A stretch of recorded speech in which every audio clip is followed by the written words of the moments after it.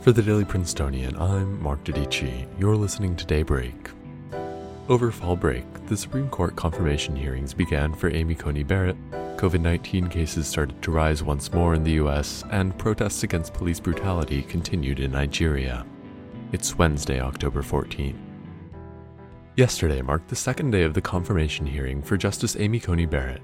Throughout the 11 hours of hearings and questions from members of the Senate Judiciary Committee, Justice Barrett worked to distinguish herself from her mentor, Justice Antonin Scalia, while praising his legal philosophy.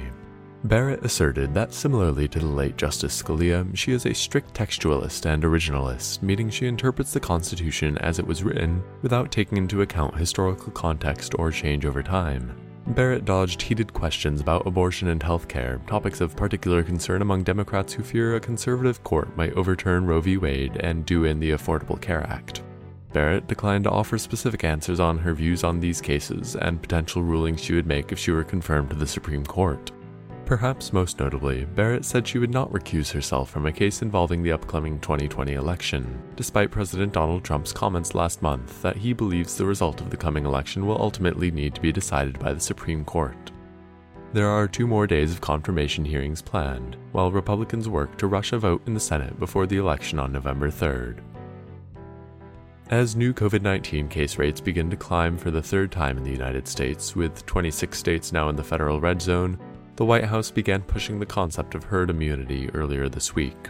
This comes after an October 4th declaration signed by over 9,000 people led by epidemiologists who believe that a society might be able to control the virus after only 10 to 20% of the population has contracted it.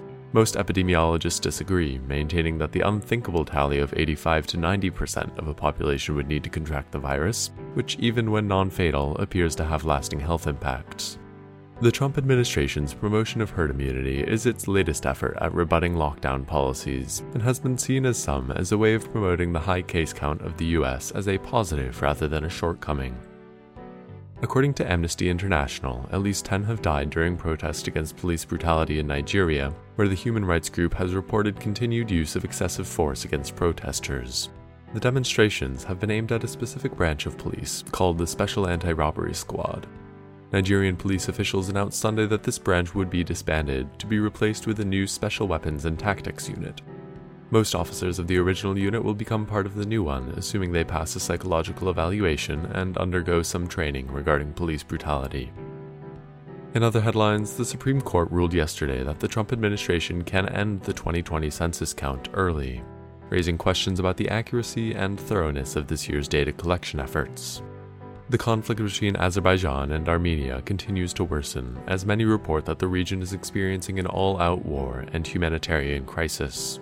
And soccer star Cristiano Ronaldo tested positive for the coronavirus yesterday. He's one of many athletes around the world who have tested positive for the virus as sports franchises frantically work to continue their seasons despite the pandemic. That's all for Daybreak today. Today's episode was written by Francesca Block and produced under the 144th Managing Board of the Prince. Our theme was composed by Ed Horan, class of 22. For the Daily Princetonian, I'm Mark Didici. Have a wonderful day.